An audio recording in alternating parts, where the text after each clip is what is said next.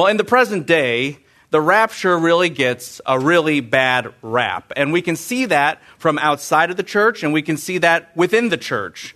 Relative to outside of the church, we're talking about our modern culture. And our modern culture has sensationalized, it has in a sense trivialized, and thereby subject this doctrine of the rapture to ridicule. There are so many movies and films about the rapture. You could go back early on with the film like The Thief in the Night and watch that. And it goes on and on and on. And there are skits about the rapture people do in church. And then there are books or even a series of books like Left Behind that then get turned into movies. And there are even pranks people pull about the rapture. You know, there's a famous story of people in a dorm and a kid is asleep and everyone takes everything out of the dorm and runs out, and then they get somebody from the band to blow a trumpet and scare the person in the dorm because he feels like he was left behind. There's a lot of things that go on in modern culture about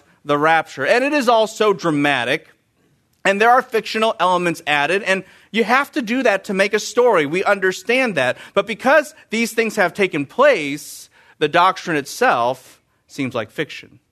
When you treat something like fiction, even if it's the truth, it then has the semblance of fiction. And so by focusing on it, you could put it this way. Hollyweird has made this doctrine very weird, and it's ridiculed.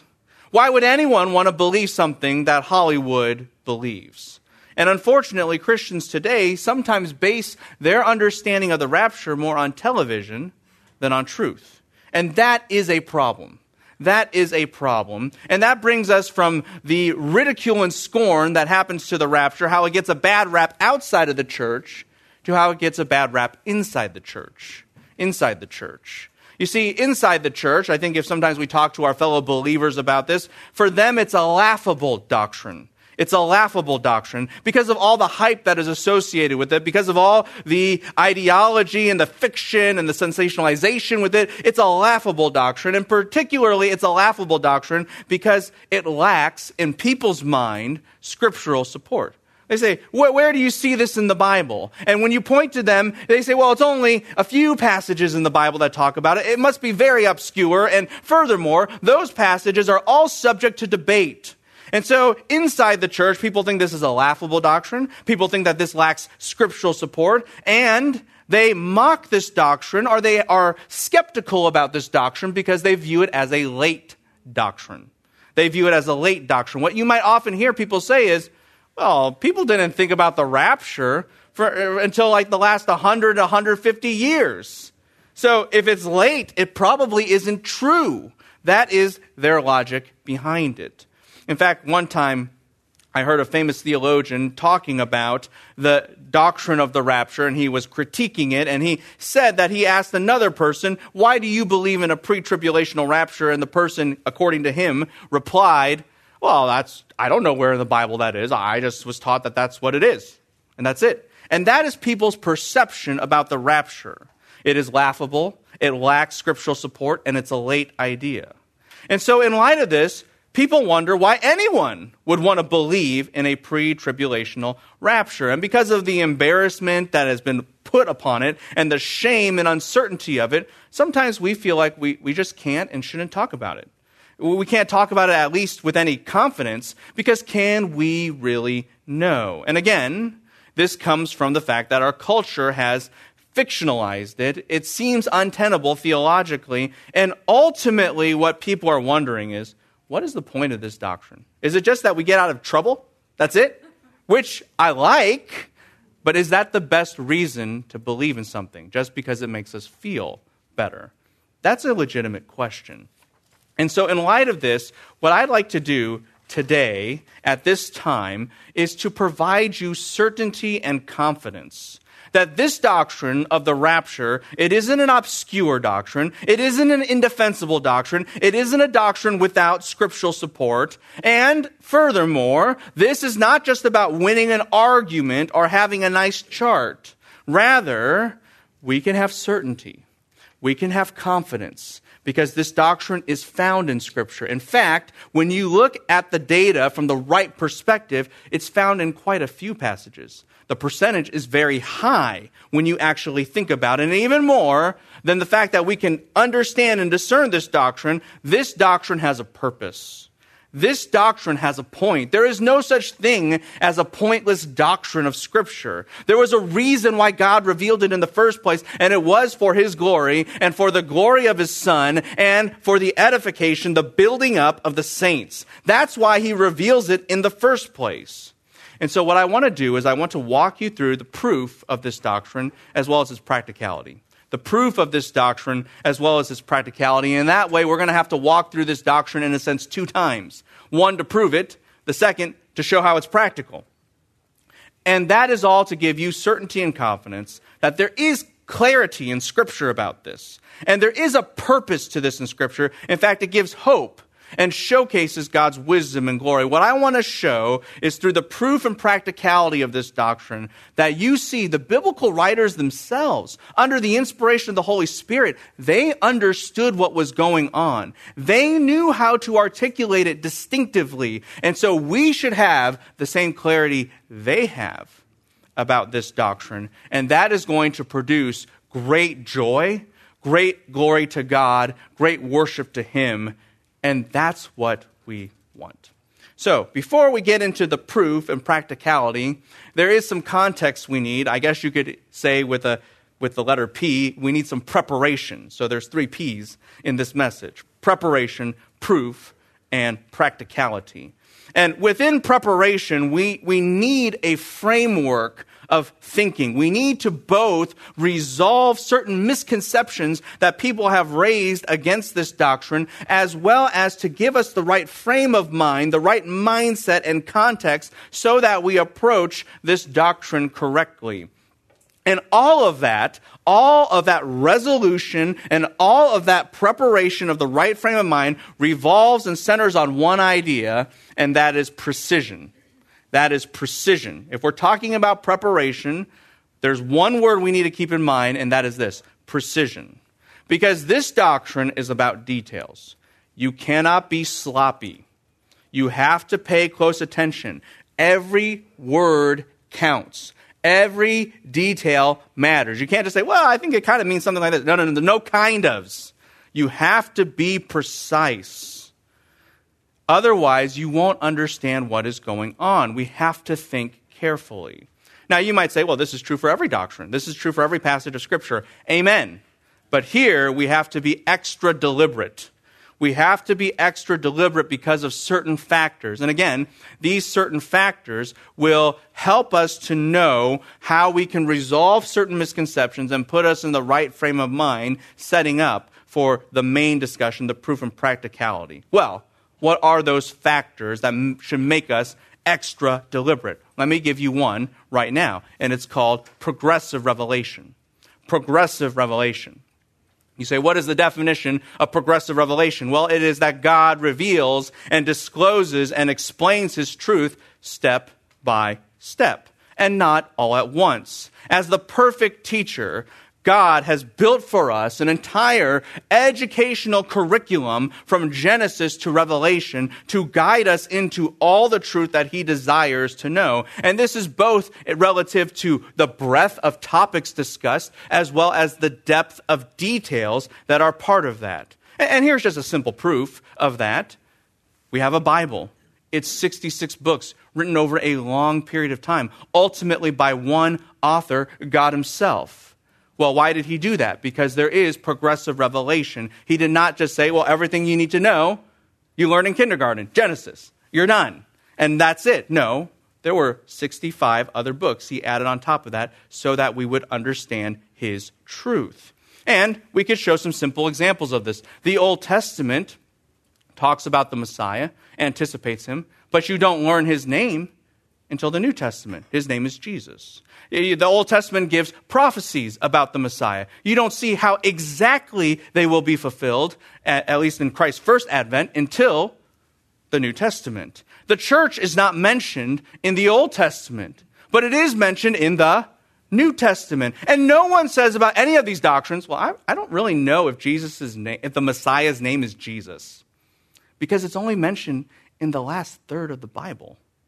So that's kind of shaky ground. 2/3 doesn't affirm Jesus is his name. So maybe we should just kind of put that idea on the shelf. No one says, well, when it talks about the fulfillment of these prophecies, it's only actually a couple of verses that affirm that Jesus was born in Bethlehem. So maybe he wasn't. Because there's only a couple. There's only 4 or 5. So therefore, it can't be true. No one says that. No one says, well, I don't actually believe the church exists because it was only discussed post Matthew 16 and following. I mean, that's just not a lot of text to work with, folks. So therefore, it must not be true. No one says this. Our logic is simply this. If the Bible says it, the Bible is authoritative, that settles it. And furthermore, there are reasons for why something is revealed later on. Now, apply this same logic to the rapture. People say sometimes, well, there's not that many passages that talk about the rapture. It just seems to come so late in the game, so to speak, in a very limited window of the New Testament. Therefore, it must be obscure. Therefore, it must not be applicable. Therefore, it must not be true. Well, wait a minute. What was our logic with everything else? Our logic was, if the Bible says it, if the Bible articulates it, it is the truth. And that there are reasons for why something might be revealed later on, like the name Jesus, like the church, like the fulfillment of certain prophecies. There's a reason for it.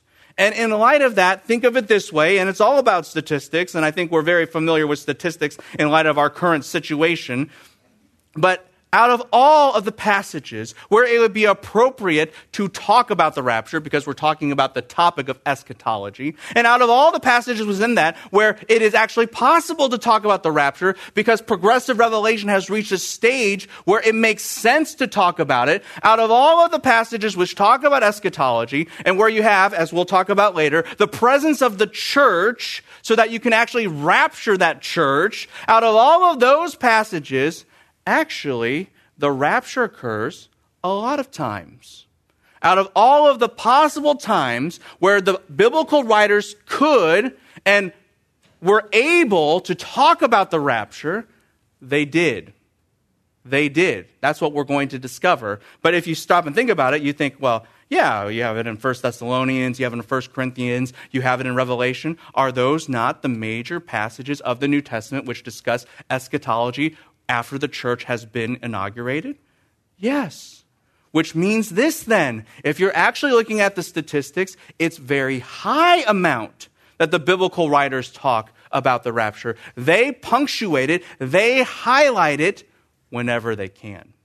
Whenever they can. This is not just some obscure doctrine from that perspective. Now, having said that, this is about preparation, and everything within preparation is about precision. We understand that. Why do we need precision in light of everything I've just discussed about progressive revelation? Well, it's simple. Even though I've tried to show you and highlight and qualify and explain, even though there are limited passages that talk about the rapture, that shouldn't make us think that it's just some obscure, unthinkable, absolutely unreasonable doctrine.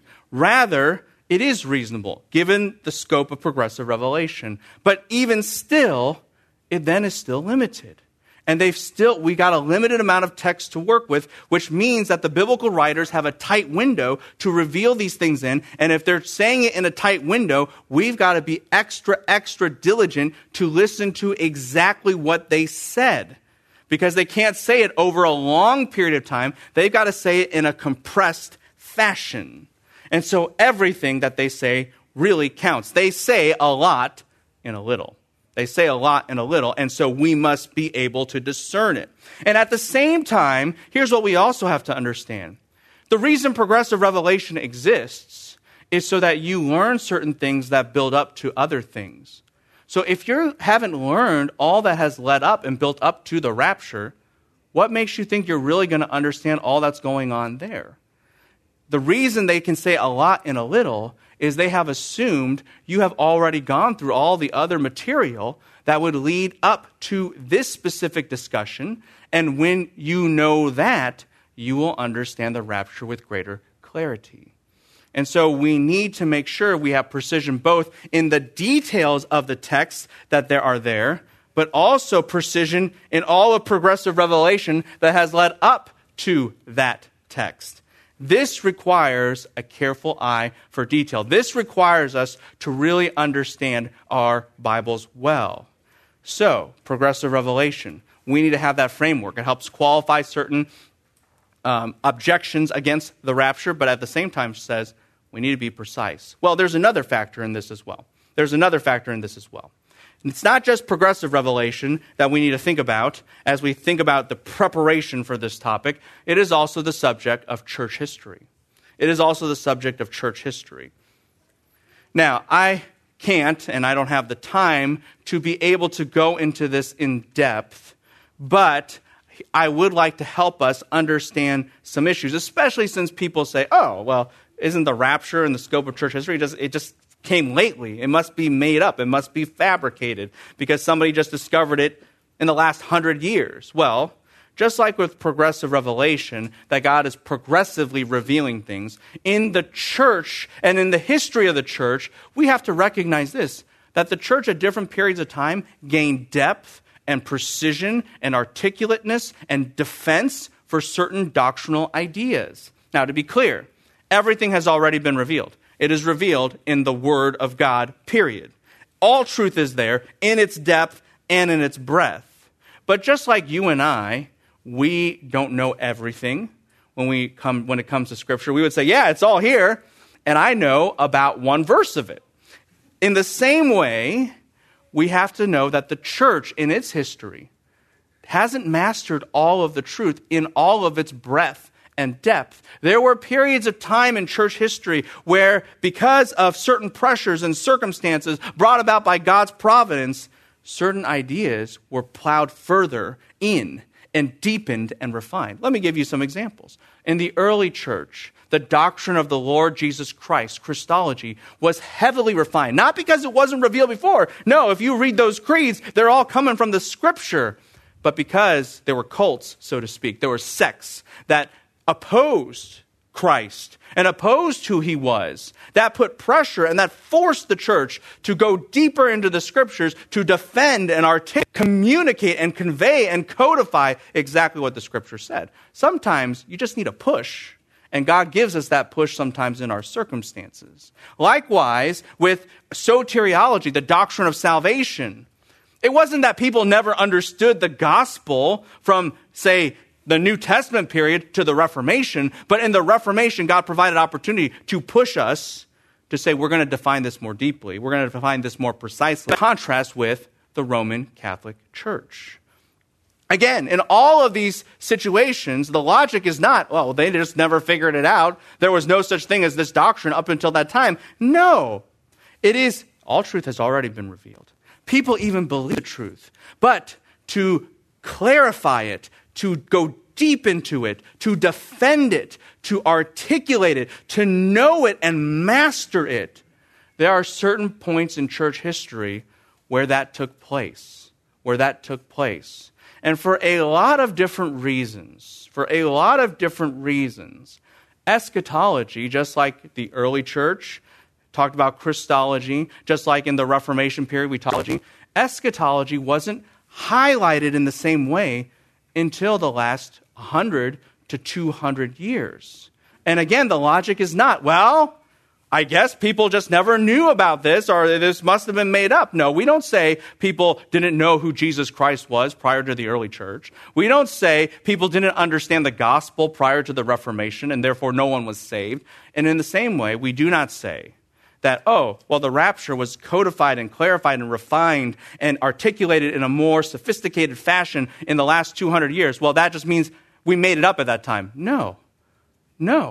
It's always been there. It's just that we have opportunity now to discuss it with greater depth and clarity. And in fact, if you look at the early church and their doctrinal positions, and throughout church history, you can observe what we might call the seeds of the rapture. During that period of time. There are some foundational thoughts, and let me just give a kind of simplistic model here. On one hand, people in the early church believed that there would be a time of intense persecution, a tribulation in that regard, an intense, intense time. And on the other hand, they believed that Jesus would take them home, would rapture them, would come. Now think about this. If you have a period of intense persecution that comes before Jesus comes, and at the same time, Jesus can come at any time, those two things don't exactly mesh together. You either can have the period of suffering at any time leading up to Jesus coming, but you cannot have, well, there's going to be a period of time before Jesus comes where there's going to be intense tribulation, but Jesus can come at any time. Things don't square up unless already you can start to see the wheels turning. They happen at the same time. And that already begins to put in seedbed form. It's not full, but it's a tension that people observed in the scriptures, and we're going to observe it ourselves, that, well, how does this actually reconcile? We need to think about this more. And in the most recent days, I guess you could put it that way, people have. Yes, this isn't concrete, this isn't, but it shows there were already consistency across church history leading to this point. But in any case, what we have been talking about is preparation. And what we have been focusing on is the need for precision. And we saw that with progressive revelation, and now we're talking about church history. And again, we need precision. And you say, why? Why does all this discussion demand precision? Well, it's simple. Because we haven't done as much work on this as in other areas. You might say, well, there's a lot of books on eschatology. Not as many as on Christology and on soteriology, for example.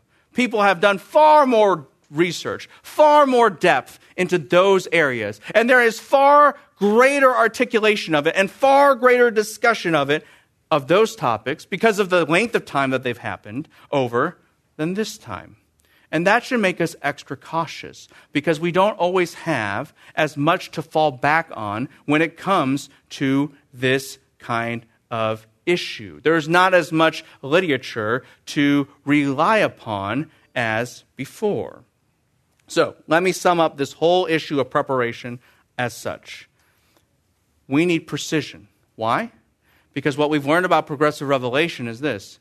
There are passages that talk about the rapture. They're limited, and they're limited for good reason, but so we need to understand that they're going to say a lot and a little. We need precision. We also need precision because the discussion of these subjects has emerged recently, and that's not necessarily a bad or disqualifying thing, but it is the way it is, so we need to really be precise and focused as we go through these things. Again, none of these factors disqualify the doctrine at all, any more than any other thing that I said and listed as an example would be disqualified. It's very real, but it should make us deliberate about being precise. We need to know the details. We need to know the full context. We need to be extra careful because this hasn't been refined in our vocabulary as a church as well as other doctrines have been throughout church history. And it should also make us humble.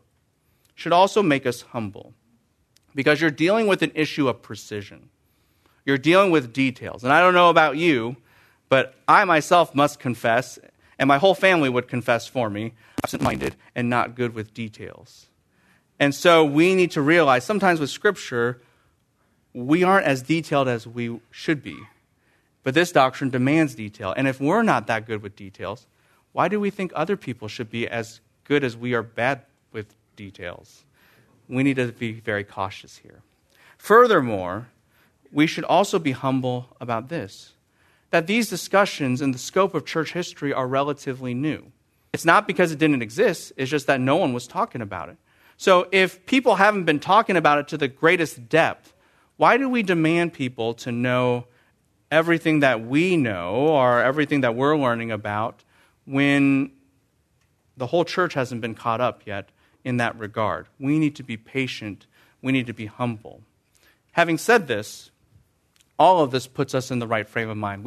In this preparation, we've resolved certain issues, certain objections, but it also should prepare us with the right mindset. And the mindset revolves around what we're looking for and how to look at it. What are we looking for? Well, it's simple. We need to know all progressive revelation, but we also need to focus within that on very specific texts. And how do we look at that? Well, we're going to have to look at the details. We're going to have to get in the nitty-gritty. There's no way around that. And when we do, I think we're going to have some clarity on these issues. And now that moves us from preparation to proof. That moves us from preparation to proof. Well, how to put all of this together? How are we going to go through progressive revelation and look at all the breadth that's going on and setting this up, as well as all these details? How are we going to put all of that together? What we're looking for, how we're looking at it with precision, how are we going to synthesize all that? Well, you might say, that sounds like a nightmare. 3 easy steps. That shouldn't be too terrible. 3 easy steps. The only thing better than that is no steps, but we have to have some steps. So 3, it's a biblical number, 3 easy steps. And here's step number 1. Everybody, every Christian believes in a rapture. Everybody, every Christian, really, believes in a rapture. That's step number 1. And you say, no, they don't. Are you crazy, Chad? I talked to my buddies in the theological nerddom, and they were saying that, no, that's a made-up thing, rapture, no way, I don't believe in that. No. Everybody, every Christian, that is, believes in a rapture. And you say, why?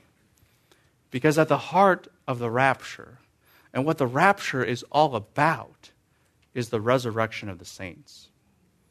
Think about this with me. 1 Corinthians 15, it talks about the last trumpet, and we say, oh, rapture! Well, what? It's about the resurrection. It's about how the resurrection is a core part of the gospel, and you can't deny the resurrection. It is about how the dead in Christ will be raised. Speaking of which, 1 Thessalonians 4, we are familiar with this. The trumpet will sound, and the dead in Christ will rise up first. Well, you say that's rapture. That is rapture. But what is the dead in Christ rising? That is the resurrection. At the heart of the rapture is the resurrection. And what is that Paul says, if anyone denies the resurrection, and if that is not true, we are the most pitiable amongst all men, because we have no hope. The gospel is in vain. All of our work is nothing. So everybody then believes in a rapture that's a believer. Because at the heart of the rapture is the resurrection. You can't just say, well, the rapture's made up. Resurrection's made up? No. No one's going to say that.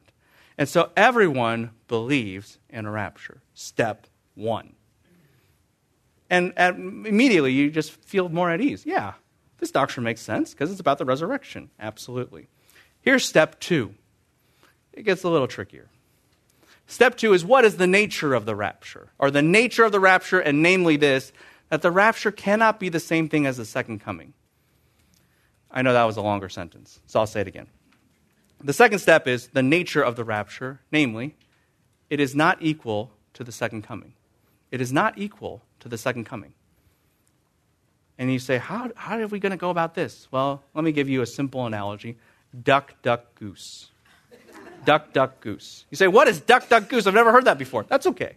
Duck, duck, goose is a children's game played in at least certain countries of this planet where their kids are sitting and one child outside of the circle, he is tapping kids on the head, perhaps a little bit too hard, and saying, duck, duck, duck, duck. And then one time he says, goose.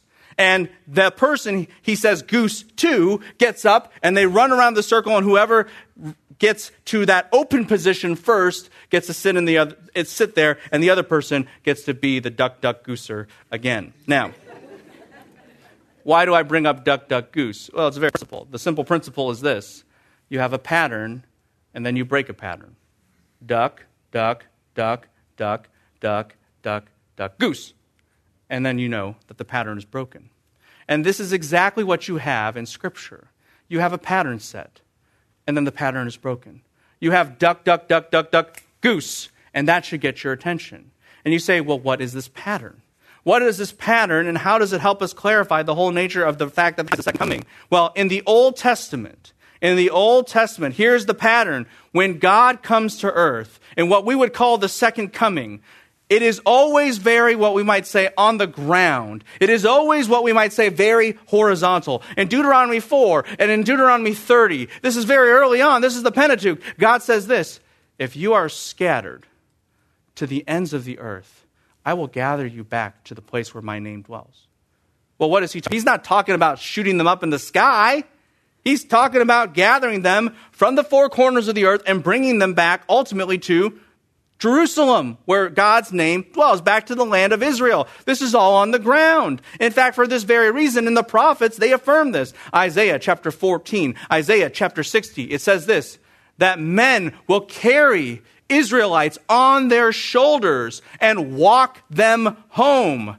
They are not at a carpet ride up in the sky to do that. They're going on the ground to bring them into one place, the city of Jerusalem. In Ezekiel 37, the prophecy of the dry bones, God says he will gather his people back together again. And the bones are not shooting up in the air. In this vision, they are all going and gathered horizontally along the ground to demonstrate that God will bring his people home along the ground. In Zechariah chapter 6, where this is actually acted out in a sort of a skit form, the exiles from Babylon, a small remnant of them, walk home to Israel. They are not falling from the sky. They are not going via airplane. They are not jumping around. They are going along the ground back home. Everything is on the ground. Everything is on the ground. And we learn two important things from this discussion. And I guess you could say they both start with G. One is this. It's on the ground. It's horizontal. No one's flying anywhere. There's no expectation of flying. No, there's no in the sky business. No one would ever have that thought in their wildest dreams. Because when you got people carrying you piggyback on your shoulders, you don't think also that you're going to be flying. No one thinks this. It's all on the ground. Second, here's a second G. God comes and then he gathers people. God comes and then he gathers people. He returns and then he gathers people. That is the order of how the second coming works. Again, ground, and then God comes and he gathers people. That's the pattern that we see. In fact, that's the pattern that we see in the New Testament. In the Olivet Discourse, when Jesus is talking about the end times, in the book of Matthew and Mark and Luke, what does he say? The angels will be sent to gather the corners of the earth, from one end of heaven to the other end of heaven, from one end of earth and sky to the other end of earth and sky. What are we assuming? Exactly what the Old Testament assumed, that this is a horizontal gathering, that this is bringing people along the ground back to the nation of Israel. In fact, Israel's even being talked about in the context, so it makes perfect sense. This is the pattern from Old Testament, and not just Old Testament, but even what? New Testament. This is the pattern. Duck, duck, duck, duck, goose. We're going to have a break-in pattern. We're going to have a break-in pattern, and it's easy to see this break-in pattern because the initial way you can see this break-in pattern is by explicit claim. By explicit claim. In 1 Corinthians 15, Paul says this, I will tell you a mystery. What is a mystery? Something that has not been revealed. Likewise, 1 Thessalonians chapter 4, in talking about the rapture, Paul says, I will tell you by word of the Lord. Word of the Lord. Now, what does the word of the Lord mean? Well, if you look at the Old Testament, even into the New Testament, the word of the Lord is what came to the prophets to give them new revelation. To give them new revelation. In both of those claims, the claim is this is new. This is something you have never heard of before. So inherently, immediately from this claim, two things. One is, this is going to be duck, duck, goose. Why? Because Paul said he's talking about things before. And furthermore, along that line and on the converse side of it, I guess you could say, is that if you think that 1 Thessalonians 4 and 1 Corinthians 15 is talking about the same thing Matthew talked about, the same thing the Old Testament prophets talked about, Paul says that's not correct. Why? Because he says, I'm talking something that has never been revealed before. And if we're equating it with what has been revealed before, you have violated his explicit claim. His explicit claim.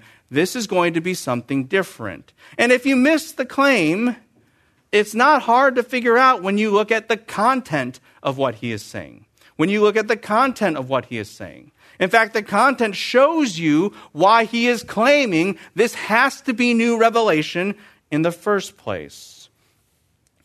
1 Thessalonians 4:17. You might even be quite familiar with this passage, but if not, mark it down, or you can have your Bible or your phones open there, I guess. Is that the right word to put it? We all know this text well, I believe. the Lord comes down from heaven. We are caught up with him in the clouds. We will meet with the Lord in the air. Do you notice how much Paul, in just a small amount of words, inserts all of these airborne references? All of this stuff about the sky. All of this stuff about going up. Why? Because this is duck, duck, goose. Because this is duck, duck, goose. Everyone who has known about the second coming knows everything should be on the ground. There is no expectation we're flying anywhere. That's not even in the remotest part of somebody's mind. And then when Paul says, we're flying. What? That doesn't make any sense. You see, for us as Western Christians who are very familiar with the rapture, this just seems like, well, of course, this is the way it is. But if you're hearing this for the first time, you would have to say, time out. That doesn't, because I've been taught for approximately 43 books of Scripture minimum that we don't fly. We don't go up in the air. We're always on the ground. That's the way it works. And Paul says, no, we're flying. We're going up. You see, this is vertical in nature, not horizontal. Furthermore, here's what becomes quite fascinating. If you are already there in 1 Thessalonians 4, turn back one chapter to the end of 1 Thessalonians 3. And here's what it says. That the saints, all his holy ones, that refers to believers. Paul always uses saints to refer to believers. That we will be with him when he comes. Now this is interesting.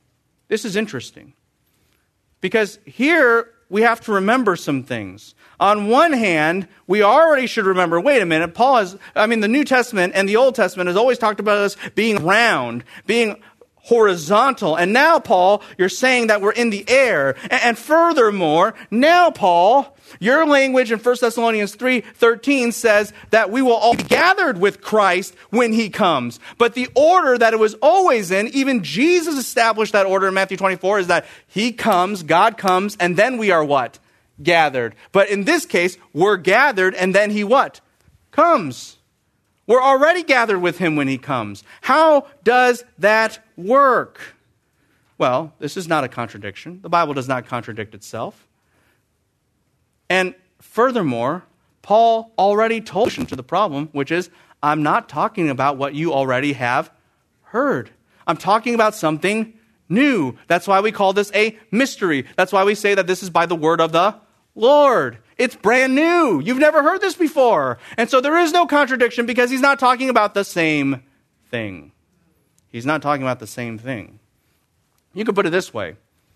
When we think about how to link two events together, we often compare what happens, why it happens, who it's happening to, when it's happening, where it's happening. Because if something is happening to the same people in the same place at the same time, most likely it's the same thing. Well, here we have some problems or some solution to how you think about it. What is happening is different. In the second coming, God comes, the saints are gathered. In this situation, it portrays that the saints are already gathered when God comes. How it's happening is different because in the second coming, how it's happening is God will gather people along the ground back to Jerusalem. And in the rapture, they're gathered in the air, which brings up a different where things are happening. Because where it's happening, one is on the ground, the other one is in the horizontal, the other one is vertical. And even who it's happening to is different. Throughout the Old Testament, why are people gathered to Israel and Jerusalem? Because they're of the nation of Israel. And in Matthew 24, Jesus has been focusing upon Israel. And he says, let it not happen on the Sabbath. If you're in Jerusalem, you got to get out. You got to go to the hill country. All of that language is focused upon Israel. So even the who involved in the second coming is focused on Israel. But with the rapture, it's a label that is used for the church. So you even have a different who. And that different who, by the way, is very important. We'll talk more about that later. But you could think of it this way. If the what is different, if the how is different, if the where is different, if the who is different, maybe the when is too. Because they're not the same thing. And in fact, Paul already said that to begin with. So far we've seen this. Everyone believes in a rapture. And the second thing we see is, and the rapture can't be the coming by both explicit claim And by the content of what is happening, they don't sync up. They don't match. And we should have expected that because Paul told us already they were not talking about the same thing. So that brings us to the third question. The first step is everyone believes in a rapture. Second step is, and it's not the second coming, the third step is this. So when does it happen? When does it happen? All we've established so far is they're not the same thing. So does it happen 1 second before? Maybe. 3.5 years before? Maybe. 7 years before? Maybe. Whatever. We don't know that yet. We haven't established that. So let's talk about the timing. That's the third step. That's the third step. And I think the best way to put it is that the rapture happens immediately prior to the day of the Lord. That the rapture happens immediately prior to the day of the Lord. This is where we need to get a little bit into the nitty-gritty of 1 Thessalonians 4 and 5. And as we talk about 1 Thessalonians 4, we know it's talking about the rapture. And I want to make an important clarification at this point. Sometimes people say, we're caught up with him in the clouds. And sometimes we meet him in the air. And this kind of terminology describes a scene where you go out with the king and then you bring him back. And so that's all that's happening. And that really syncs well with, say, a post-tribulational rapture. True, the language can be used that way. And it has been used that way. No doubt about it. But here's what we want to ask. How did Paul, not just anybody, Paul use that language? Because Paul's the writer of Philippians. And so if we understand how Paul thinks about it through his own terms, about how he's used it elsewhere, we can understand how he intends, and that's what we want to know, how he intends, under the inspiration of the Holy Spirit, to discuss this issue. Do you remember Romans 12, where Paul says, I know a guy. And you know the guy that he knows. In fact, as I think R.C. Sproul one time said, he shaved him that morning. That guy is Paul, most likely. I know a guy. Yeah, Paul. You. And he says, who was caught up to heaven. Same word. Same word. Same root. Snatched up into heaven. And you say, why does that matter? Because yes, you're right. People are right. Words can be used in all kinds of ways. No doubt about it. In all kinds of contexts.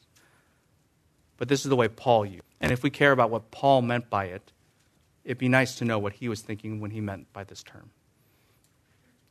Paul, in a sense, you could put it this way, in 2 Corinthians 12, kind of experienced a mini rapture. That's how he intended it. And his experience is not you just come down to say hello and bring somebody back down. It was to actually be with the Lord always. In fact, it's exactly the way 1 Thessalonians 4:17 puts it. And so in light of this, what we would articulate is that it's not exactly what post-tribulationists want to make out this scene to be. By Paul's intent and his usage and vocabulary, it's a little bit different. It's a little bit different. But let's not just make a clarification. Let's actually talk about what the text says. Not what it doesn't say, but what it does say. And here, we know 1 Thessalonians 4:17 and following. It all is dealing with the resurrection. We understand that, being caught up with the Lord in the air. We understand the significance of that. But here's where it gets interesting. 1 Thessalonians 5:1, now concerning the times and the seasons. Yes? The question is, the times and the seasons of what? Yeah. Times and seasons of my birthday, times and seasons of what? Well, in the immediate context, it's the times and seasons of the rapture, because that's what Paul has been talking about. And Paul says, you have no need that we would write to you, for you know very well that the day of the Lord comes like a what? Thief in the night. Notice Paul's answer. When are the times and the seasons of the rapture? It is no different than the timing of the what? The thief in the night and the day of the Lord. They're all the same thing. Did you catch that? They're all the same thing. When does the rapture happen?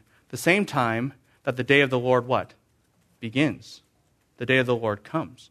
Paul says they're all the same thing. And you might say, well, are you really sure that 1 Thessalonians 4 and 5 are so closely? How do you really, really know? Let me give you two reasons. One, look at 1 Thessalonians 4:1.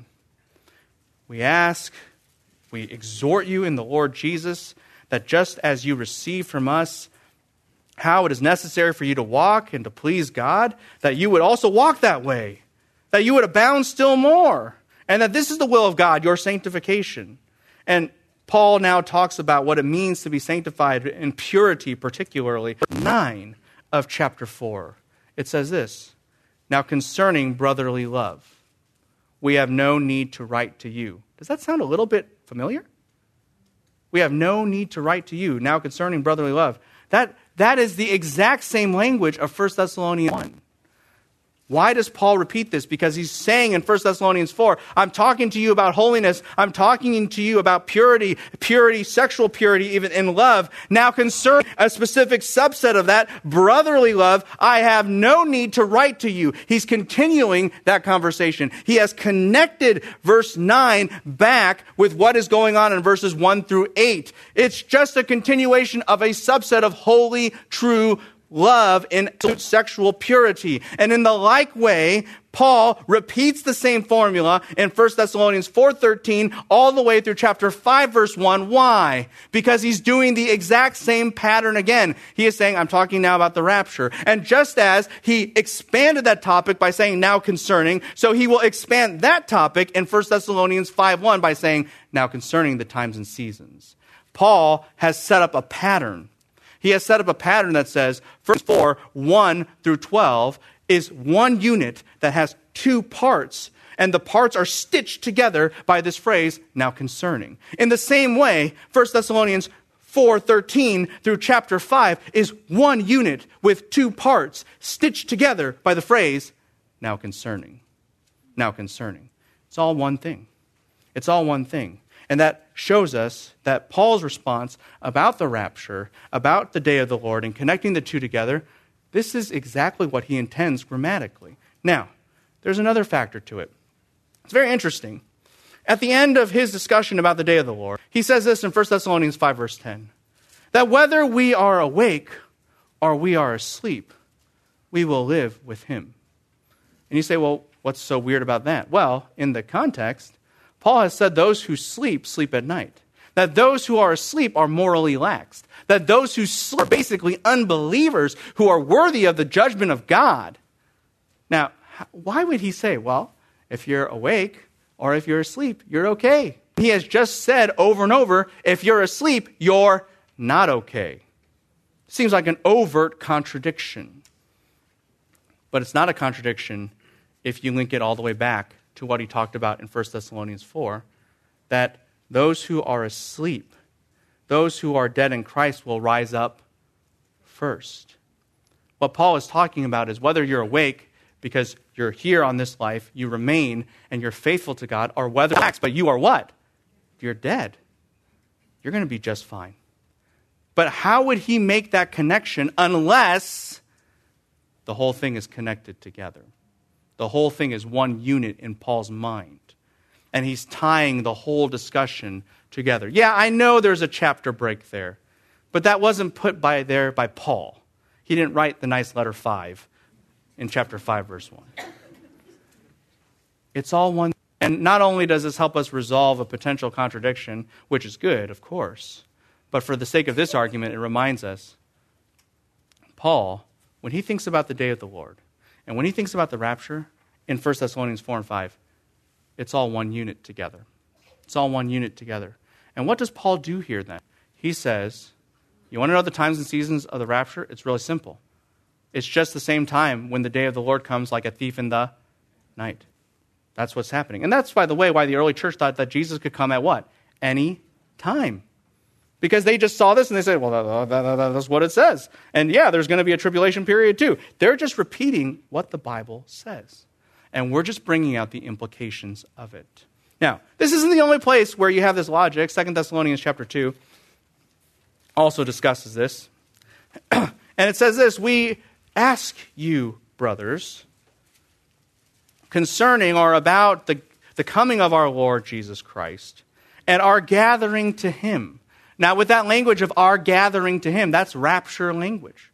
That's rapture language. And Paul, at this moment, exhorts his people to not be shaken, whether by word or epistle or whatever it may be, that the day of the Lord has already come. Now, here is what's interesting. Wait, Paul, you're talking about the Lord's coming, and immediately you also talk about in the same breath the day of the Lord coming. Why does he parallel all three?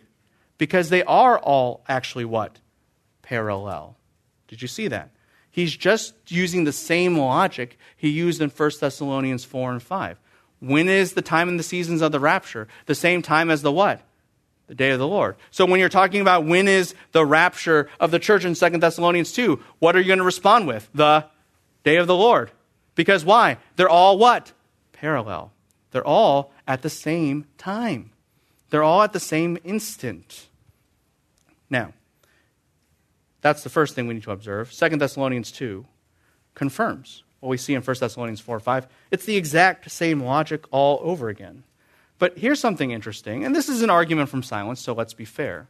But Paul, Thessalonians, stop panicking. You already know you're supposed to be going through the day of the Lord. What's the big deal? Like, you know this is supposed to happen. Why are you so upset? If the rapture happens after the day of the Lord commences, Paul should have said or could have said, it's a possibility, so why are you so bent out of shape? In fact, why are the Thessalonians bent out of shape if they believe that they're the day of the Lord? It doesn't make any sense. If this is what's supposed to happen, then it should happen. You never tell a child, they skin their knee, it's bleeding, and they're screaming about it's bleeding. Wow, that's crazy. That shouldn't happen. No, this is what happens when you skin your knee. It bleeds. We put a Band-Aid on it. It's over. It's done. Be calm. This is the fallen world. This is what happens. That's it. That's all you say. You don't just go into hysterics. It's only when something is unusual or when it's not supposed to happen. So if we are supposed to go to the day of the Lord, this chapter should have never been written. Because the reason that they would be in panic is because they actually believe this isn't supposed to what? Happen. That's the point of what is going on here. Now, that is an argument from silence, and we should actually get some clarity on it and some consistency on it as we look in the details. And we do need to make a clarification because people look at particularly verse 3 and they say, well, it hasn't come unless the apostasy comes first and the man of lawlessness is revealed. And when we instinctively read that, sometimes we read it like this way, that, okay, we're talking about the day of the Lord, we're talking about the rapture, we're talking about all these things. Well, what has to happen before those things happen is there's an apostasy and the man of lawlessness is revealed. Now notice, I switched the words. I didn't say that the apostasy comes first. I said that the apostasy comes what? Before. Now, first and before are not necessarily the same thing. Obviously, things that come first come before something else. No doubt about it.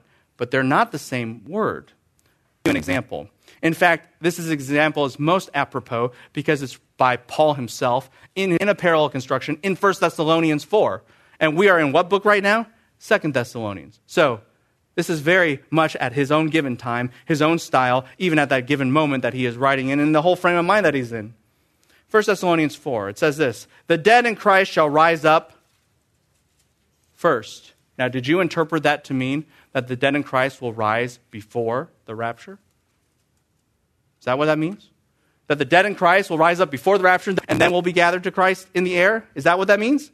No. What does it mean? It means when the rapture happens, the first thing that's going to happen within it is what? The dead in Christ will rise up. It's not talking about before. It's not saying, well, when Christ comes, before that, the dead in Christ will raise. Well, what? No. When he comes, the first thing that happens is what? The dead rise up. Then what will happen? We who are on the ground will be caught up with him in the air. It's talking about a sequence. This is exactly what is going on here. How do I know that the day of the Lord has come? Sequence number 1. The day of the Lord has come when you see a great what? Apostasy. And after you see the great apostasy, who's going to show up? The Antichrist. That's what's going on there.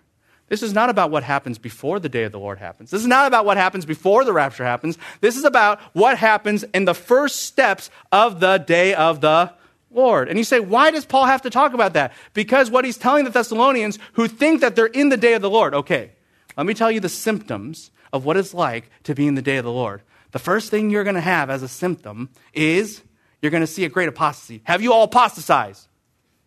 No. Okay, this is not the day of the Lord.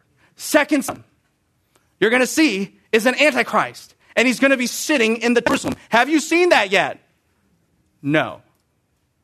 Not made the news yet.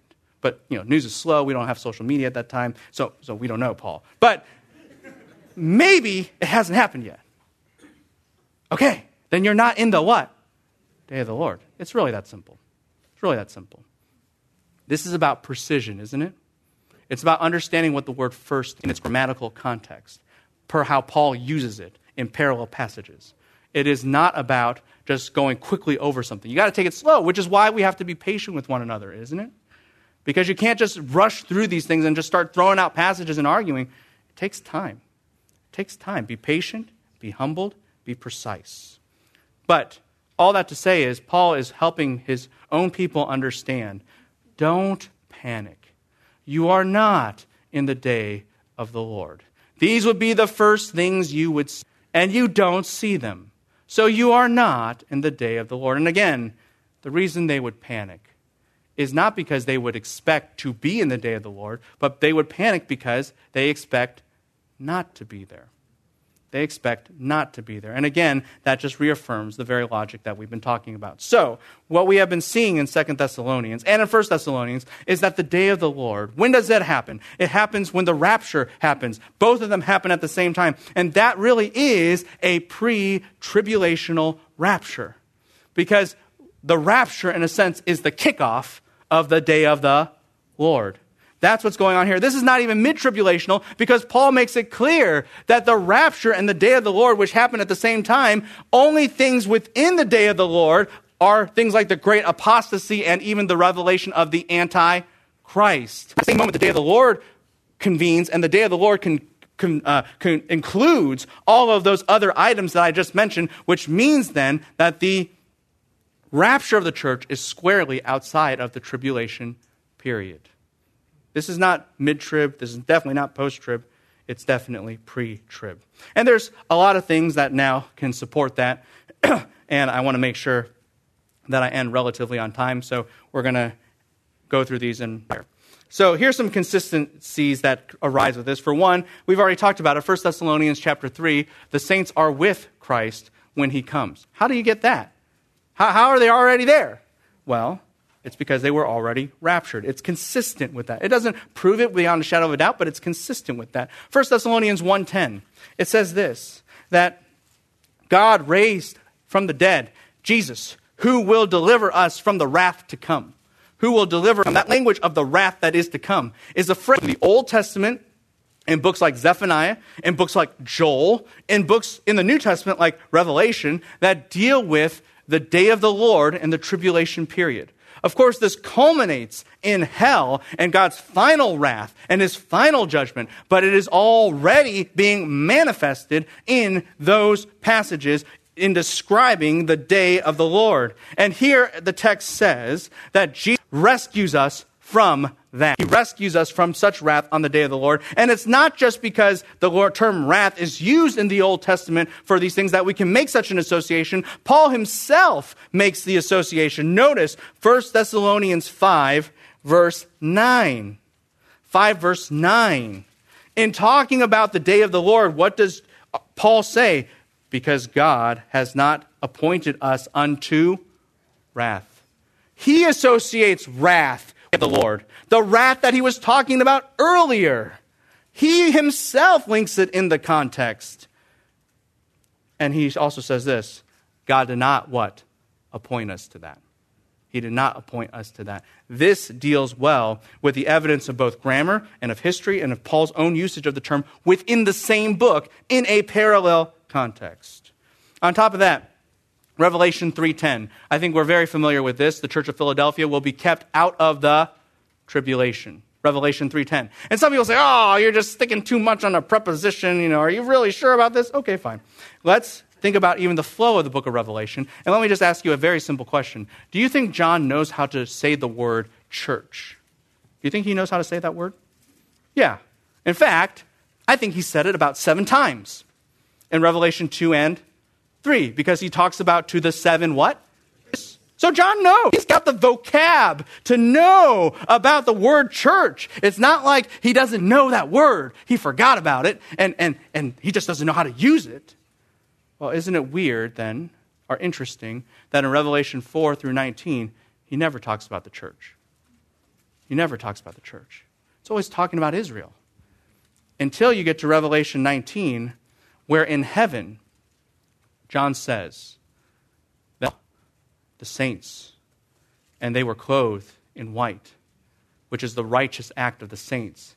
And it is blessed the fact that the bride of Christ has made herself what? Ready. Then he talks about the church. You see, Revelation 3:10, like many parts of Revelation 2 and 3, they anticipate what is going to happen in the book of Revelation. They're encouragements to the church in light of what is going to happen in 4 and following. And in that regard, is act in front of our own eyes. You're kept out. The church is kept out of the tribulation period, and that's exactly what happens in Revelation 4. They were kept out. There's no mention of them until you actually see the scene shift back into heaven, and that's where they are. And that's where they are. Speaking of which, you remember, and we'll maybe talk about this in more detail in a second, but in Revelation it says that the church is clothed in white, which are the righteous deeds, the righteous acts of the saints. The righteous acts of the saints. Now, having said that, where did the church get those white robes? Where did the church get that beautification, that ornamentation to be ready as the bride of Christ? And the answer is, they got it at the judgment seat of Christ. Now, here's a question, and this is the question of consistency. Again, question of consistency, and it's a consistency, as we'll see, of heaven and on earth. But in heaven, it's this. If you believe in a different scheme of when the rapture happens, how do you fit things like the church being rewarded and prepared so that with Christ in heaven in Revelation 19, just like the scene says? How do you fit that all in the chronology? If we just go up to meet him in the air and come straight back down like in a post-tribulational rapture, where's the judgment seat of Christ? Or maybe it's like drive-through, like rewarded, and come back down. Maybe. But it just seems a little bit odd to fit that in. Furthermore, here's something also odd to fit in, relative not only to heaven, but to earth. Do you remember us saying that in the order of the second coming, God returns, and then he gathers people along the ground, yes? Because they could be scattered to the 4, what? Corners of the earth. Okay, so just think logically.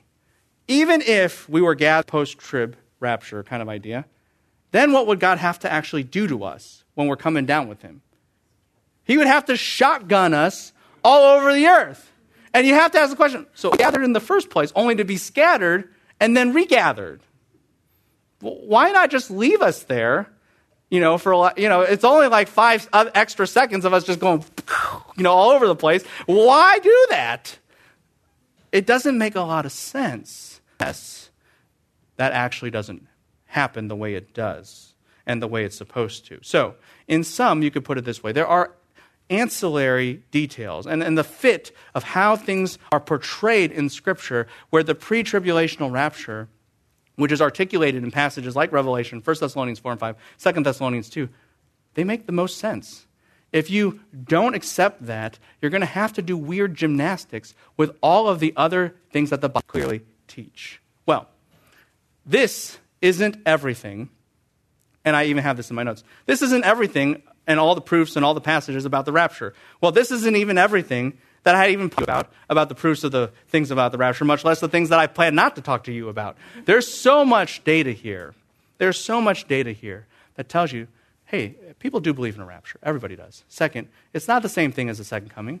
Paul says it, he claims it, he shows it by its content. And third, if you get into the details, you begin to see, wait a minute, Paul, he has clarity. He says, I'll tell you the nature of the rapture. The rapture happens when the day of the Lord, what happens? And he gives that answer consistently, and he makes that parallel consistently. There is no wavering in his logic. And the book of Revelation affirms this, and all the other details also coincide with it. What we can show is this. You can figure this out. You can figure this out. Takes hard work, sure, but you can figure this out. And furthermore, the biblical writers had clarity. Paul wasn't confused. When you give an answer the same way every single time, with the same logic, with even the same vocabulary and wording, you're not confused. Paul understood this doctrine very clearly. He expected us to do so as well, and that's what we have tried to do here. Now, you might say, okay, that's great, but so what?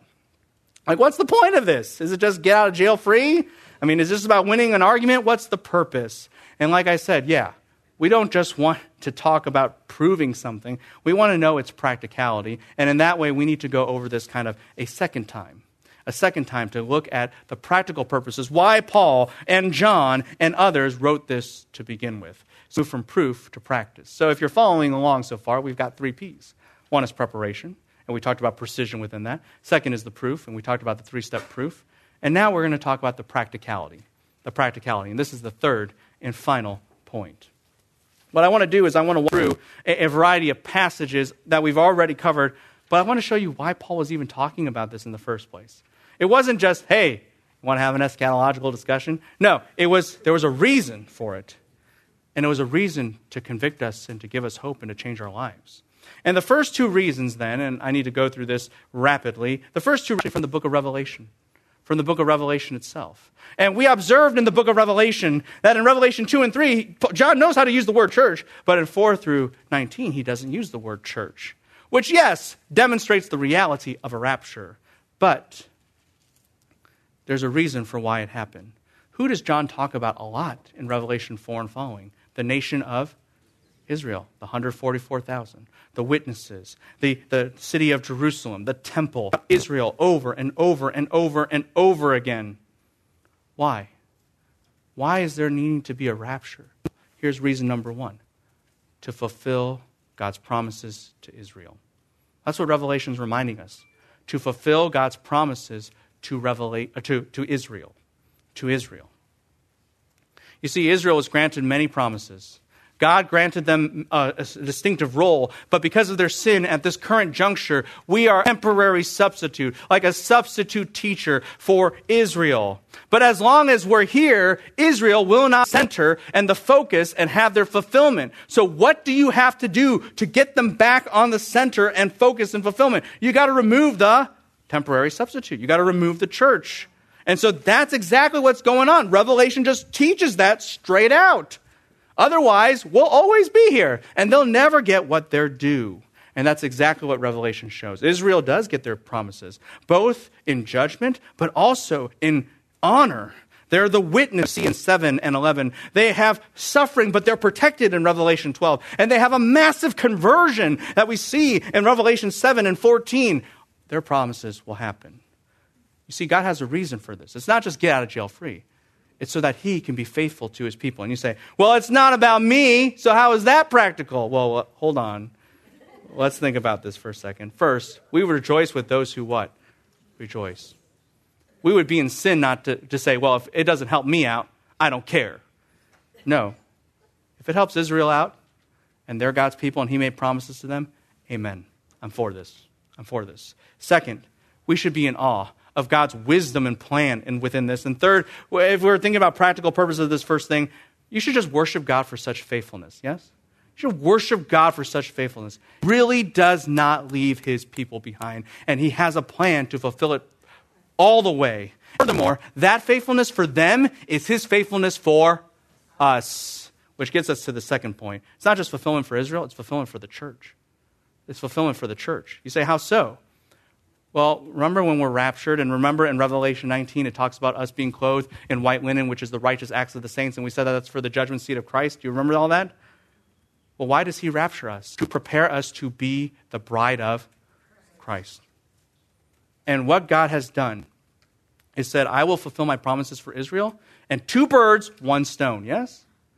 I will make sure that the church is all that it should be. All that it should be. By the way, now you can see why people were so frantic in 1 Thessalonians 4 about their loved ones who died and might miss the rapture. Why were they frantic? They're thinking they're going to miss what? They're going to miss out. Maybe a loophole in his plan where if you died before a certain time, you wouldn't be able to get your reward and be able to honor and be beautiful for the Savior that bought you. Maybe that's what's happening. Paul's like, relax. That's not. He's actually designed a whole event to make sure there are no loopholes and none of his children will be left behind. And they will have every promise that he promised to them in the total fullness he had promised to them. That's God's brilliance. He's going to fulfill Israel. He's going to fulfill the... Another point, third. 1 Corinthians 15, you remember? Loud last trumpet, yes? Signals the end of one era into a new era. You see, the rapture, sometimes we think about it as, oh, this is a weird event. No, God always does big things to change up his plan. Not change up in the sense of alter it, but to show an advancement of it, to accelerate it. You say, really? Like what? Like sending his son so that one era of the law is ended and now you're under grace? That would be, wouldn't it? How about the flood? That's pretty big. It's global. It's big. And in fact, the flood is a good analogy because you remember what our Lord says? He says, the end times will be like the times of Noah. He says that. And in fact, here's just something ancillary to think about. Was there a person removed from Noah's time before the disaster happened? Enoch. And so you say, oh, could there be a connection there? More on that at a different time. But in any case, the point is simply this. God does big things to change up his plan, not in the sense of altering it, but in advancing it, to accelerate it. And the rapture is one of those things that clearly demarcates it. That's why it's linked, after all, and paralleled with the beginning of the day of the Lord. Of course, that's why Paul gives it that way, because that's the mindset. You want to know the kickoff of the day of the Lord? It's the rapture. That's what it is. And you say, well, what's practical about that, besides the fact that that just totally makes sense? What's practical is this, that God has linked our hope, our security, our fulfillment, Israel's fulfillment, with one of the biggest events of all time. So you know it's certain, and that gets us to point number 4. So we talked about the fulfillment of Israel, fulfillment of church, big time, end time event. Fourth is hope. Fourth is hope. See, this is all about resurrection, but it's not just about resurrection, it's about what the saints receive. 1 Thessalonians 4, and we talked about this. And here's so encouraging. God designed an event to ensure that believers, whether dead or alive, it doesn't matter, they will receive their hope. And their hope isn't just life from the dead. Amen and amen to that. Praise God for that. Their hope is to be made beautiful and glorious for their Savior. And no one of his children will miss out on that. And never miss out on that to any degree in that regard. Why? Because of what God has ordained with the rapture and when he's ordained it, which is before the tribulation, so that the Bema, or the judgment seat, can happen, so that all of his children will be prepared to honor the Lord Jesus Christ. That's what we have to look forward to. A full hope without compromise. Why? Because of how God designed his plan. How God designed his plan. And that gets us into point 5, perspective. 2 Thessalonians 2. Paul has to belabor some things. He first has to tell people, don't panic. You're not in the day of the Lord. Relax. But then he says this. You know what you're in right now? He says, God is restraining. Do you remember that? He has put a restrainer there. This is perspective. Believers, you're never going to be in the day of the Lord. The church is never going to be in the day of the Lord. So let's not overdraw suffering. You will never know how hell can break out on earth. You will never know that. So let's not pretend it is. That's Paul's point. You live in a time of God's grace. You live in a time when things are restrained. You live in a time where things are under God's careful, sovereign hand to mitigate, not to maximize. And you might say, but it's still hard. Paul says, no one's denying that. But you can't ever think that God is against you. You can't ever think that you're under his wrath. You can't ever think that this is the worst of all possible situations. Why? Because if the rapture is true, and since it is true, you will never go through anything remotely close to that. And at a time like this, sometimes we just need to remember, yes, that saying it's never bad as it could be, that's not just that is scriptural truth, established by this doctrine, the intent of 2 Thessalonians 2 itself. And that's why Paul at the end says, don't grieve. If you grieve don't grieve without hope, and also be steadfast and be what? Immovable. at this time. Why? Because you know what God has in store for us. He has made a whole plan and established it with clarity to ensure that what is awaiting us is this glorious hope in the end, not just of an individual resurrection, but of a unified bride forever to be with the Lord Jesus Christ who gave himself for us. That is what awaits us. That is what we look forward to. And therefore, that gives us perspective in this time. So, we began wondering, at the beginning of all of this, if the rapture could ever be defended. It got a bad rap. Is it fabrication or is it from Scripture? And here's what we learned. Scripture talks about it. Scripture talks about it. Given progressive revelation, talks about it a lot. When you're looking at the passages that deal with eschatology for the church, like Revelation or 1 Thessalonians or 1 Corinthians, which are some of the most major ones that deal with it, those are all the passages you have with the rapture. Whenever they could, wherever they could, they talked about it. They talked about it. And so rapture, it's not a crazy doctrine. It is clear in Scripture. It is parallel with the day of the Lord. We have seen that. And it is all of these things for reasons. And therefore, we learn some very important lessons. One is, just because it is hard doesn't mean it doesn't exist. Just because it's hard to understand or hard to get and you have to take some hard work to do it doesn't mean it doesn't exist. Sometimes we just think, hey, if it's not easy, it's not true. That's not true. And that was easy to say. That's all you need to know is that, yes, sometimes doctrines take hard work. That doesn't disqualify them from being true. The Bible expects us to study hard, and furthermore, there's no such thing as a pointless doctrine. God always had a reason for why he revealed what he revealed. And it is beautiful when you think about how God is so faithful. He will fulfill everything to his own people, Israel and church. He gives us hope. He gives us perspective. He establishes a very brilliant plan that he alone can come up with. Those are things to worship him for. Those are things even now that cause our hearts to have comfort and peace. And for this very reason, we need to then study the Scriptures all the more, and we need to then live out this doctrine of the rapture. Thank you.